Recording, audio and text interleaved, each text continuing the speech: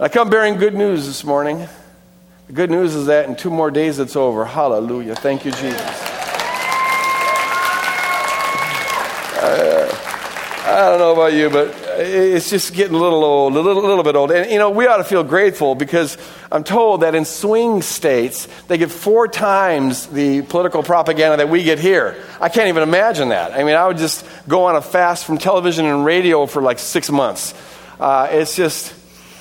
And this actually has something to do with what I'm going to talk about. This isn't just totally superfluous humor, but why not?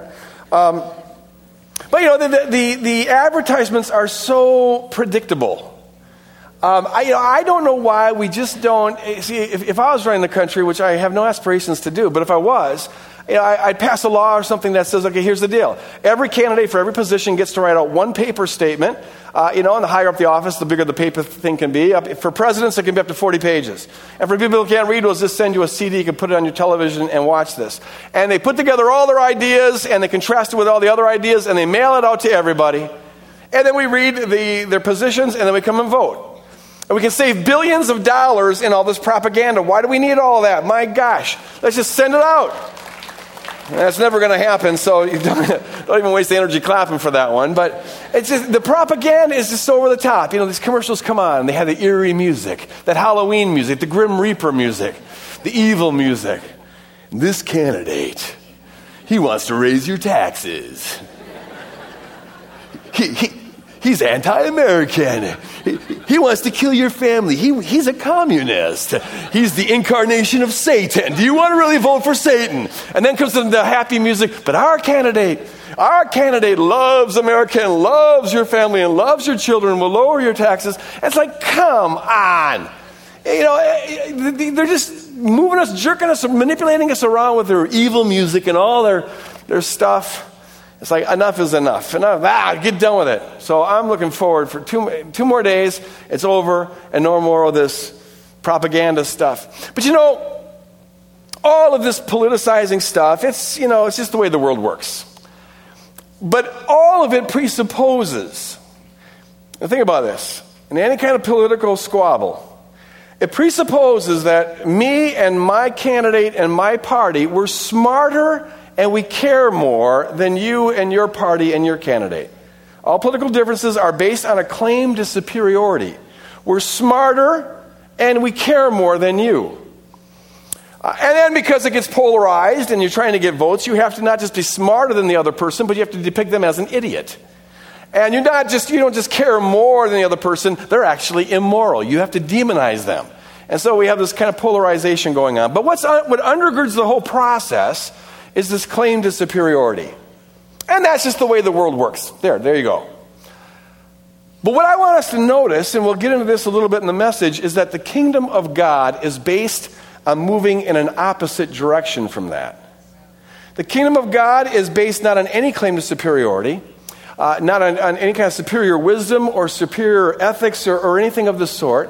Rather, the kingdom of God is based on humility and on the understanding that all we are, that has eternal worth, we get as a gift from God. And it's a mindset of coming under people rather than trying to go over people. So the world will be what the world is, and I ask your opinion and feel free to give it. But always remember that the kingdom of God is not like that. The kingdom of God isn't the right version of being superior. The kingdom of God is about coming under, being humble, and confessing your total dependency on God. And with that in mind, let's turn to the book of Luke. We're doing our 4th message in this series on the Great Reversal. And here we're looking at the parable of the lost coin. So it's verses 8 through 10. And this message is brought to you by Rockstar Energy Drink. Party like a rock star. Hey, when you're dealing with the flu, you need every bit of help you can get. Jesus says, or suppose. Now, you remember he just told, hey, by the way, great message from Shauna last week. I so appreciate her vulnerability and sharing her testimony. Amen. What a gift and a blessing she is. She talked about the lost sheep. And now Jesus continues the same theme. He says, or suppose a woman has 10 silver coins and loses one. And as Scott points out in the prayer journal that I hope you're all working through, that probably meant that this was her life savings. So this is a very precious coin. Doesn't she light a lamp, sweep the house, and search carefully until she finds it? And when she finds it, she calls her friends and neighbors together and says, "Rejoice with me! I have found my lost coin." In the same way, I tell you, there is rejoicing in the presence of the angels of God over one sinner who repents. Every one of them gets a party. Father, just open our minds and hearts and ears to receive your word, to get a clear picture of how outrageously beautiful you are, and a clear picture of our worth before you, Lord. Collapse maybe deceptive messages that have been installed in our brains that keep us from really entering into and benefiting from and being transformed by the true beauty of who you are and our worth before you. And God, give me strength and clarity of thought to deliver this word. In Jesus' name we pray, and all of God's people said, amen. Amen. 3 basic points out of this very basic message. The coin was lost. The woman looked for it. And when she found it, she threw a party. And we're just going to unpack each of those here a little bit. The first thing is that the coin was lost. This is a theme that we find in the 3 teachings of Luke 15. The sheep was lost, and then it was found. The coin was lost, and then it was found. And the son, we'll see next week, was lost, and then it was found. There's this theme about the lost being found. And what's behind each of these parables is this idea that the good news is for the lost, those who know that they're lost. There's good news because God's looking for you. But with that is this bad news to those who don't think they're lost. Because the only kind of sheep that God goes looking for are the lost kind, and the only kind of coins that he looks for are the lost kind. And he's the one who gets the party, we'll see next week, is the prodigal son. The only kind of coins that God's looking for are the lost kind. So the question is, do you know that you're lost? It's possible to think that you're found when in fact you're lost. It's possible to think that you're absolutely in the right place when actually you're in the absolute wrong place. Have you ever been driving somewhere and you were very sure, men, listen up, that you were going the right way and it turned out you were going the exact wrong way? That you were lost, but you didn't have a clue that you were lost, which meant that you were super lost. There's lost and super lost. Super lost is when you don't even know that you're lost. A couple of years ago, I was on this trip down to Chicago, and I had to deliver this paper at this theology conference. And it was a 6-hour drive, and I gave myself 2 hours more in case something went wrong.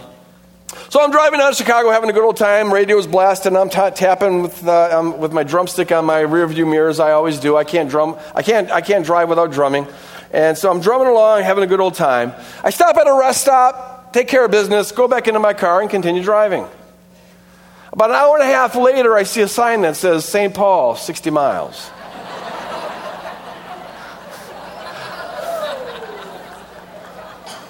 Now, you so don't want to believe that that's true. So your brain tries to trick yourself. No, that can't be true. And I honestly thought someone must have put a sign up in the wrong place. Because surely I'm not going the wrong direction. It's the sign's fault. Or maybe there's a St. Paul before Chicago that I didn't know about. I can't possibly be going the wrong direction. Even I'm not that dumb. It turns out I am. I kept on driving, insisting that this. I thought, when I got out of the car, which way did I go? And I was absolutely certain, with my music playing and my drumming going on, I was certain, carefree certain that I was going the right direction. Until then, finally, I see a sign that says in about another 20 miles is Hudson, Wisconsin. And now I knew that, in fact, I had been going the exact wrong direction for the last 2 hours. Now I got to turn around. It'll take me another 2 hours just to get back to where I was at the rest stop, which means I've lost a total of 4 hours, and I'm never going to make that theology conference on time. It's possible to be going in the exact wrong direction, totally confident you're going in the right direction, but in fact, you're lost. These parables are a way of trying to get us to wake up, especially get those who are secure that they're not lost, to wake up to the reality that they are, apart from God, they are lost. And the ones who Jesus really has in mind are the Pharisees and the Sadducees and the other religious leaders.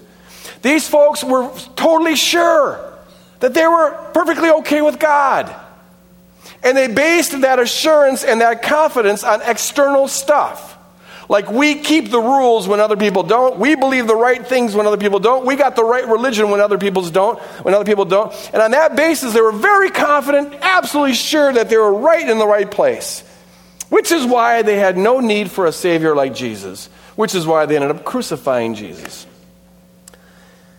That's why Jesus said that the prostitutes and the tax collectors are going into heaven before the Pharisees. Matthew 21, incredible.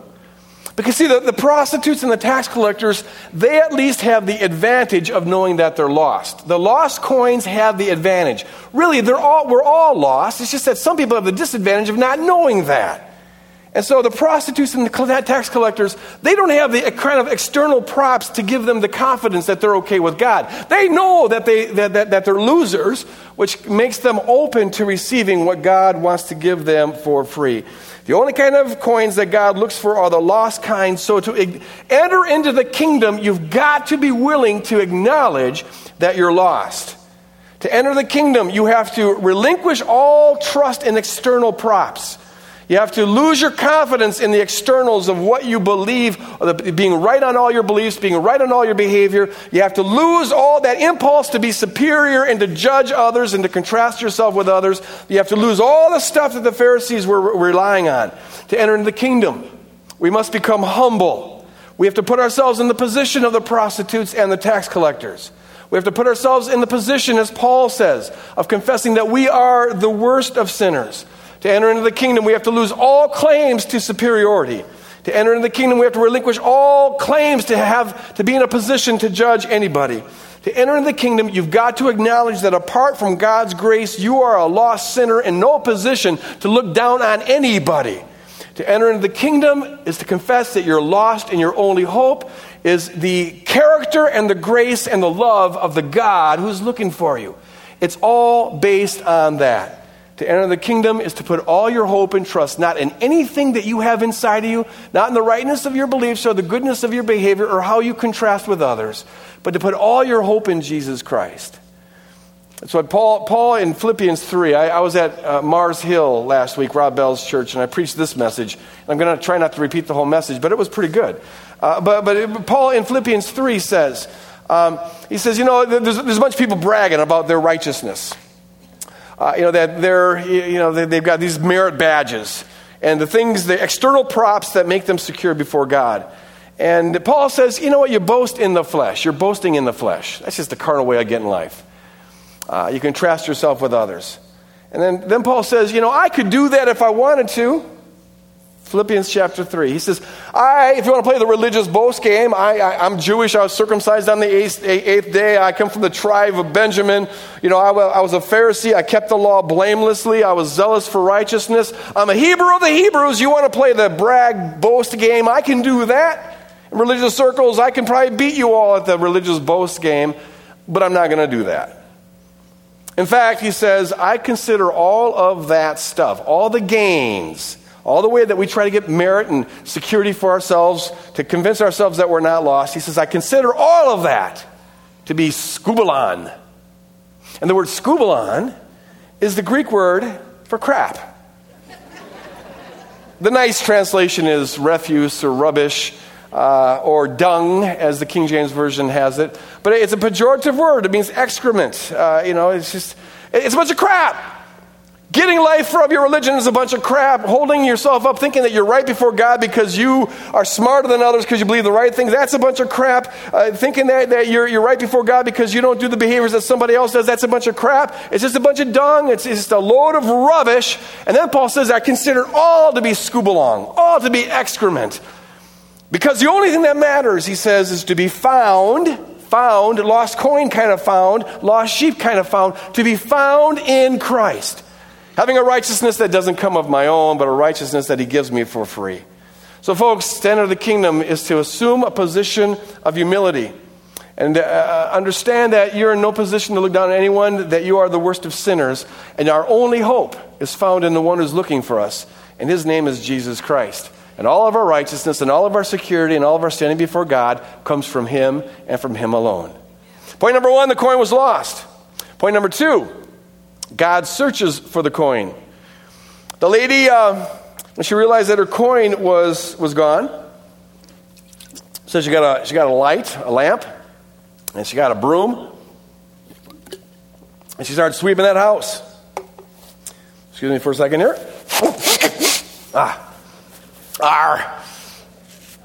You know, I won't do it up here, but I found really helpful, if for those of you who are getting plugged up and fluish, you got this, I forget what it's called, but it's this like teacup thing, and it's the grossest thing in the world, but it feels really good. Where you put it in your nose, you go like this, and it drains out the other nostril, you put some salt in it, burns like heck, but man, does it clear you out. I just thought I'd share that with you for free. Maybe next sermon I should give you an illustration. Wouldn't that be cool? Excuse me for a second while I just drain this baby here. All right. That was the cough medicine talking now. Okay, let's go back on track.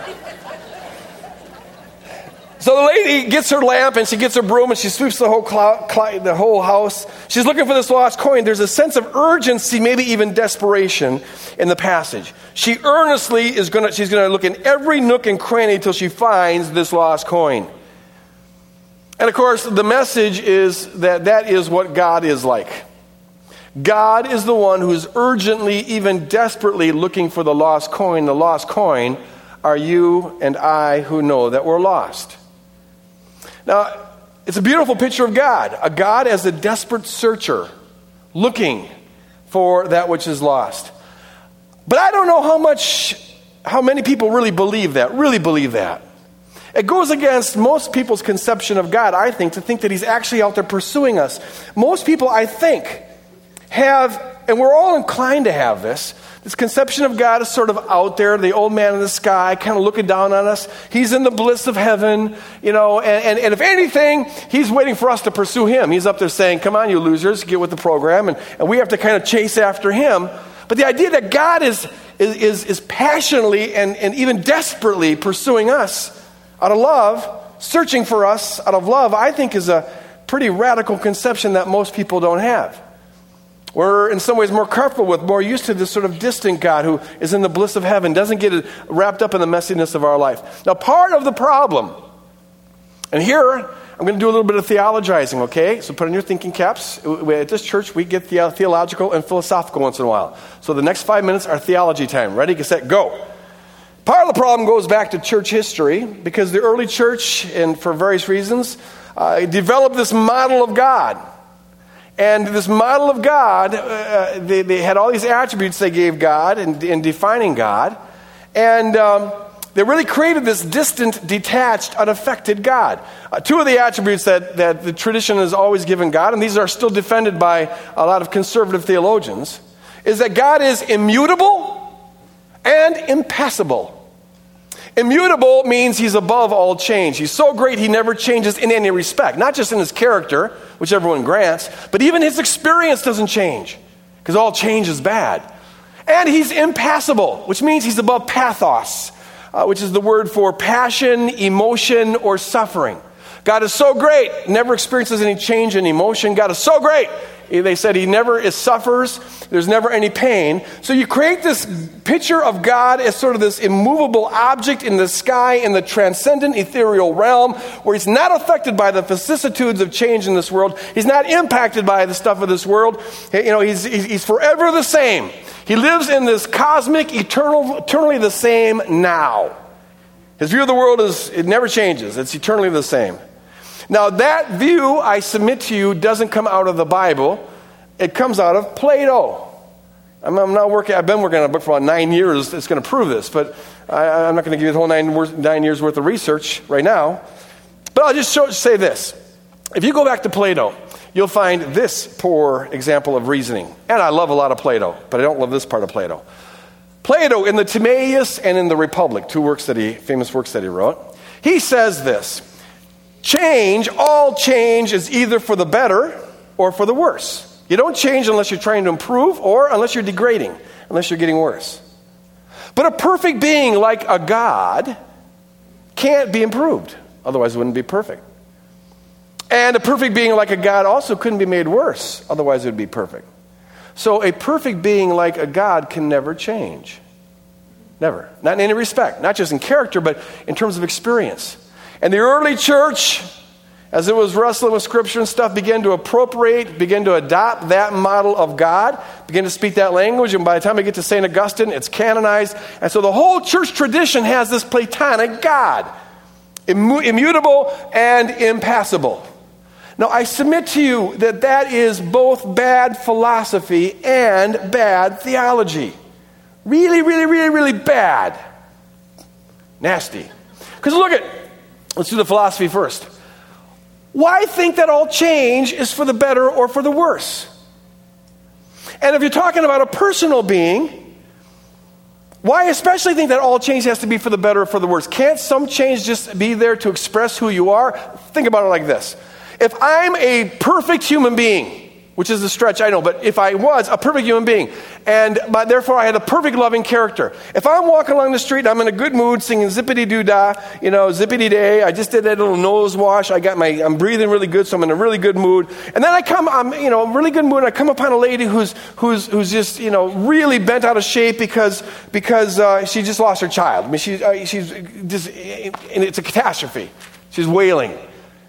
Now, if I continue in my immutable, impassible good mood, you wouldn't think I was a perfect, loving human being, would you?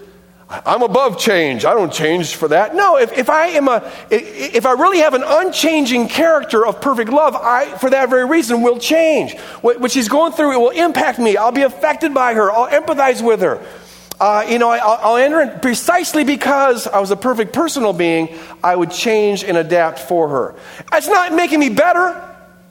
That's not making me worse. It's just expressing who I am. So also, you can have perfect mathematical principles that are impassible and immutable for sure, but to have a perfect personal being means, if it means anything, it means that God would be the most adapting, the most flexible, the most give and take, which, and now we come to the theology part, is exactly what you find in the Bible. The God of the Bible is anything but this God who's up there in the sky and above the changes of the world and above suffering and above emotion and above passion. The God of the Bible, in contrast to the God of Plato and a lot of other Greeks, this God is a God who's got a lot of emotion. Read the Bible. There's a lot of give and take. Read the Bible. He's always interacting with us. What we do impacts him. What he does impacts us. There's this relationship. He's a personal God, not a metaphysical principle. And this is a God in the Bible who pursues us, who chases us. And the whole Bible story really is about God pursuing human beings. When we are rebelling, when we don't want anything to do with him, when we're stuck in our sin, God pursues us. With passion, with love, sometimes with rage, he pursues us. He's constantly adapting himself, even lowering the bar to try to get us on board with his program, because he knows that our program leads to destruction, but his program leads to life. A God who passionately pursues us through history. You see this most beautifully in the Old Testament in the book of Hosea, where God tells Hosea, this prophet, this holy man, this righteous guy, says, I want you to go out into the red light district and marry a prostitute. God's a radical God. Go out there and marry a prostitute. It's going to be scandalous, but you'll deal with that. Go and marry a prostitute. And the prostitute's name is Gomar. I don't know what's worse, being a woman who's a prostitute or a woman whose name is Gomar. But a prostitute named Gomar. And so they get married, this righteous man and this prostitute. And they have a couple kids, but then at some point, for whatever reasons, she goes back into her prostituting behavior. And then God says to Hosea, okay, here's the deal. I want you to illustrate to Israel my heart and my character, what I feel like, by going throughout all the towns of Israel, and you go looking for her, go searching for her. You holler out her name as you're walking down the streets. You go knocking on doors. Go find your prostituting wife. And then tell the people of Israel that is exactly how Yahweh feels. And so Hosea's got to go down in the red light district of town. They had them back in those days too. And he's got to go knocking on the doors of the Johns and saying, hey, sir, are you sleeping with Gomar, my wife? Can I have her back, please? And he goes throughout the town saying, Gomar, my prostitute wife, will you come back to me? I love you. I want to have you back. And he goes all over the place, hollering this, looking for her, searching for her. And what God is saying in all of this is this is the position I'm in.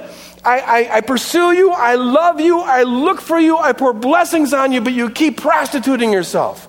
by chasing after false gods, prostituting yourself, by getting life from other things other than me, prostituting yourself, by chasing after all the ways that I tell you not to, you won't come unto me. My heart is breaking. I'm a desperate lover searching for a bride. The bride resists him. The God of the Bible is a God who searches, passionately searches, radically searches. A God who he's so great, he puts himself in a position of desperate love. And nowhere do you see this, of course, more clearly than in the person of Jesus Christ, where God, in order to rescue a bride, becomes a human being and takes upon himself the sin of the world and dies a hellish death. This is a God of desperate love. Enter into, for a moment, what God, the perfect parent, the perfect lover, must feel like when his children are lost. Let's dare to enter into that. Well, ask yourself the question, how does an imperfect parent feel when their child is lost? When my daughter was 3 years old, Alicia, she and Shelley went shopping at Penny's.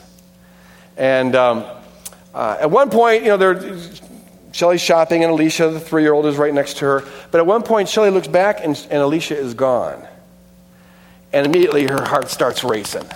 So she runs down the aisle, looks up and down. She's not there. Runs down the next aisle. She's not there. Her heart's racing faster and faster. She's starting to sweat. She's starting to go into panic mode. She runs over the whole store and can't find Alicia. She goes to the management. And now she's in this fit of desperate rage. My daughter is missing. Help me find my daughter. So they send out people all over the place.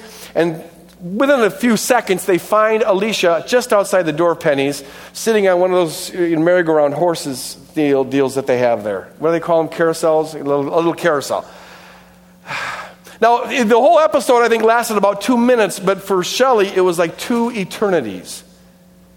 To seriously consider the possibility that your child's been abducted is, I think, the single most hellish, nightmarish, diabolical thought you can have. And there's this rage and this desperation, I've got to find my daughter. Now, if that is in fact, Shelley's still traumatized by this. I mean, it had such an impact on her. Just this week, one night, she had a nightmare that Alicia was kidnapped. This is 25 years later. But that's how it impacted her, the thought that my daughter might go missing. Well, Shelley, she's close to perfect. She's not the perfect parent, doesn't love quite like God loves. And yet, she experienced this depth of desperation when her child went missing. What is God's heart when his children go missing? Yes, it was our fault, the same way that it was Alicia's fault for walking out the door, and she was supposed to stay by Shelley's side. But it was our fault. We went into rebellion, but it's still the case that we've been abducted. We've been kidnapped by the principalities and powers. This earth has come under siege. We've been made slaves to powers that we were never to be serving. We surrendered our own lordship over this earth, and now we're in bondage. We are exiled from God. What is God's heart like? The God who in Isaiah 49 says, I'm the mother who nursed you at my breast. I've engraved you in the palm of my hands. I can never forget you. You got to know that God has this passionate, yes, even desperate, because he's so great and so almighty, he puts himself in a position where his heart can break, and with a desperate love of a mother looking for a child, he's looking for you. He's looking for you. Not just humanity in general, but you in particular. And he has gone and will go to any extreme imaginable in order to find you and to enter into a relationship with you. What does it mean that God became a human being if it doesn't mean that God will do anything to rescue you? What does it mean that God would die a hellish death on the cross if it doesn't mean that God is a desperate lover searching for you? What does it mean that God took upon himself what was opposite him? Sin, the all-holy God becoming sin and diving into the depths of our hell. If it doesn't mean that God is a desperate lover God who's searching for you, his child. God is the perfect parent who with a desperate heart wants to rescue you from destruction, from the bondage to Satan, and the bondage to the powers, and the bondage to sin. And when he finds you, I mean, get a picture of a desperate mother, your God, chasing you.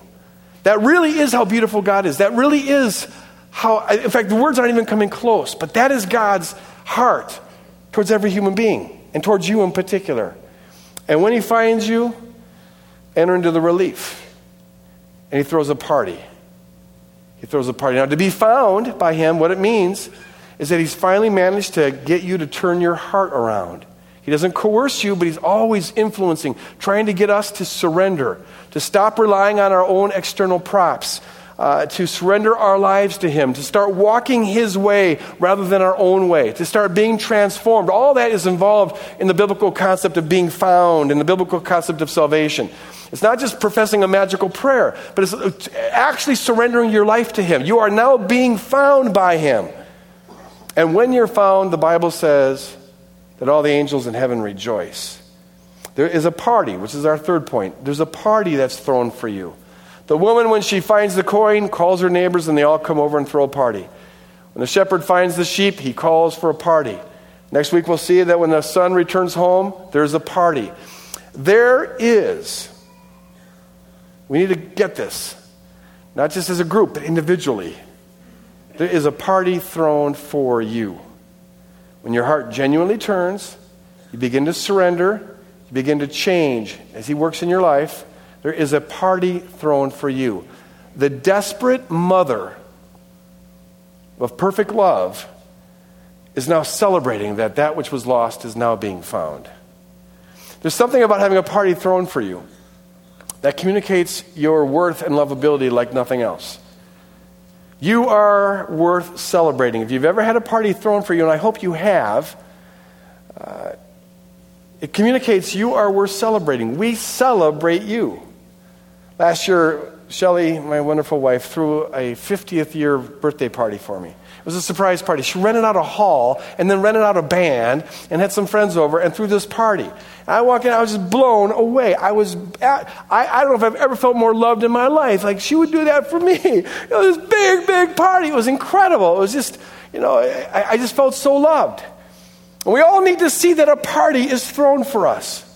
That needs to be a concrete reality, because when we can see the angels in heaven giving each other high fives over us, a party thrown just for us. Each coin gets the party. Each sheep gets the party. It's not just for humanity in general. It's for you. Your name is on the invitation ticket, if you will. And when we can see that, it becomes real to us. That begins to communicate to us something about a fullness of life and a fullness of worth. And to live in the kingdom is to live out of this fullness that the issue of your worth and value has been settled. And now you live to express it rather than trying to get it, as the world does. Do you know that a party is thrown for you? It might look something like this. There's a young lady that I knew when I was a full-time teacher at Bethel. I'll call her Susie. And Susie was a very bright student, but she always struggled with anxiety and always struggled with depression and always struggled with really believing God was good. Just a real stronghold in her life. Now, when you get to know her, you understand why, because she was raised with an alcoholic father who would come home sometimes and just beat her because he was mad at the world. Her mom was this kind of codependent lady who never really intervened. And so it was basically the father that ran the show. He'd come home drunk sometimes and beat her. And so Susie would sometimes hide. When she heard him come home late, he'd be loud, and she could tell when he had been drunk, so she would hide so as to escape the beating. And sometimes the father would search the house, calling out her name, combined with a lot of vulgarity, looking for her, and when he would find her, he would beat her. And so there was a time where we got together and prayed for her. A few of us who knew her, and we just prayed that God would reveal his true loving nature to her and would reveal to her something of her inestimable, unsurpassable worth and break through some of the strongholds that were in her mind that were anchored there by her really dysfunctional, sick, and abusive father. And so we were praying, and I encouraged her to let the Lord just kind of show her in her imagination, in her spirit, the truth. And to talk to us as we were praying. What are you seeing? What are you hearing? And so at one point she said that she saw herself in this closet. It was a closet she used to hide in sometimes just beneath the bathroom sink, because it was very small and he wouldn't think she could fit in there, but she could. And so he wouldn't think of looking there. So she was crunched up in a little ball in this closet underneath the sink. And in this vision she's having, she hears her father raging throughout the house, hears her father calling out her name, mixed with a lot of vulgarities, madder than a hornet, threatening to beat her when he finds her. And he's going up and down the house, calling her, looking in various places, trying to find her. And she's scared, stiff, shaking as she's in this little closet under the sink. And so we were praying, God, show her what is true. Revealed to her that was her experience, and it communicated a lie about her and a lie about you. Lord, reveal the truth. And as we're praying at one point, all of a sudden the voice of the father, the angry, abusive father, begins to fade away. And then she hears another voice calling out her name. And she's talking to us as we're praying for her. She hears another voice. And she knows it's the voice of Jesus. This voice isn't angry. This voice isn't going to beat her. This voice is a soft, loving, tender voice. But there's an earnestness in his voice as he's calling out for her. Susie, where are you? Walking throughout the house. Susie, where are you? I'm looking for you. Are you playing hide and go seek with me? He said that at one point. I want to find you. I have something I want to show you. And so she can hear him as she's in this closet, walking throughout the house, calling for her. At one point, but she's too afraid to come out. At one point, she hears a knock on the closet door. And he says, Susie, are you in there? And finally, she gets up the courage to say, yeah, I'm in here. And Jesus says, it's safe to come out. It's me. It's Jesus. I'm not at all like your dad. I would never hit you. I would never abuse you. I simply want to love you. I want to hold you. It's safe to come out. You can trust me. Susie is still kind of afraid. She's still hiding in there. At one point, Jesus cracks the door open. And I just love the way the Lord works. He's so beautiful when he does this, the way he communicates. It's not coercive, he's gentle. He cracks the door a little bit, and she can see his eyes. His eyes are very tender and loving. And he says, Susie, it's okay. I made you and I died for you, and I love you, and I can heal you. And he extends his hand inside the closet. And then she finally grabs his hand, and she comes out from under the closet. She gives him a bear hug as he gives her a bear hug, and they just sort of are there for a moment. And then at one point, Jesus says, look. And Susie, who's been a little girl on the lap of Jesus, turns around and looks over her shoulder. And now she's in this big ballroom, giant ballroom, and it's packed with people, or these angelic kind of beings. She just knows that they're angels. And as soon as she turns around and looks, they all go, surprise! And they all got party hats, and they're blowing those little trailer things wherever they are. And there's this huge party for her, and there's this big banner that says, celebrating Susie. You see, the message she got growing up wasn't at all that. But that is the that's the truth. Susie is celebrated by all the angels in heaven when she surrenders her life to Jesus. So the question I want to end with is this. Do you know that you're lost without him? Do you really know that you're lost? Will you confess that and humble yourself and let go of all claims of superiority and external props? They're worthless. They're scubalon. The only thing that matters is Christ. And if you've never surrendered your life to Christ, really surrendered your life to Christ and put all your hope in him, do that right now. I'm going to lead us in a little prayer. Just as I'm praying, you just surrender your life. And then if you have done that, can you lock in concretely the picture of God passionately searching for you? He so desperately wants to have this relationship with you and share this love with you.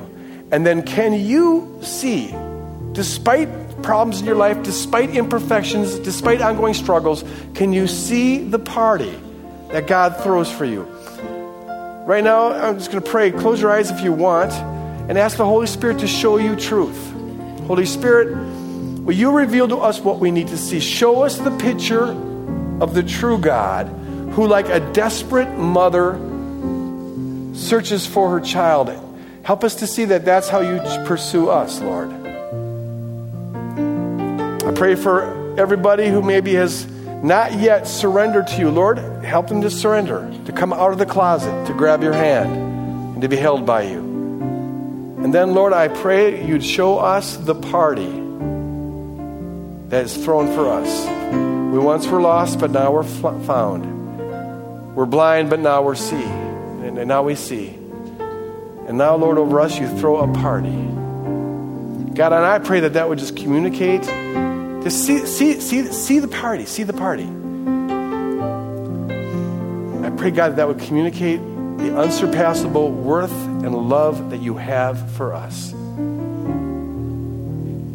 Do it, Lord. Seal it in. That when we walk out of here, Lord God, we know that that doesn't change with the struggles of life. That is who we really are, because that is who you really are. And that is all that matters. In Jesus' name. Amen. I'd like to ask the prayer team to come forward here. If you'd like to stay and pray for any need whatsoever, I encourage you to do that. Come up and these folks would love to pray with you. If you surrendered your life to Jesus this morning for the first time, come forward. These folks would love to talk with you about that. God bless you guys. Go out and build the kingdom.